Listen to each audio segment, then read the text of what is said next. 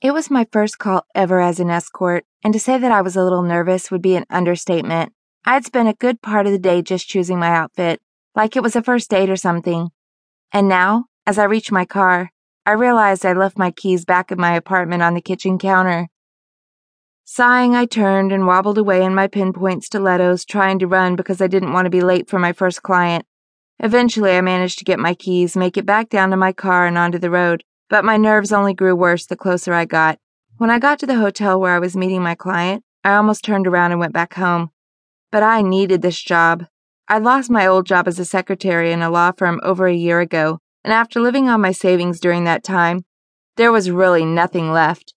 It wasn't that I minded doing what I was about to do. I love sex, and I'd always been a bit of a party girl. And hey, I had been a secretary around a bunch of horny legal eagles. So when one of my girlfriends admitted that the reason she wasn't feeling the pinch of the economic downturn was because she had worked as an escort, I asked her where the hell I could sign up. My nervousness was really just a case of beginner's jitters.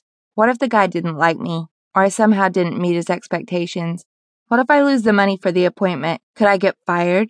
And really, it wasn't like I got trained or anything. I mean, yeah, there were some sessions with some of the other girls who gave me pointers, and there were definite guidelines, but in truth, I was on my own. I felt ridiculous, suddenly like a silly schoolgirl going to prom. Angry at myself, I sighed and forced myself to focus on being sexy as hell. I hopped onto the elevator and got an appreciative glance from a guy in a suit.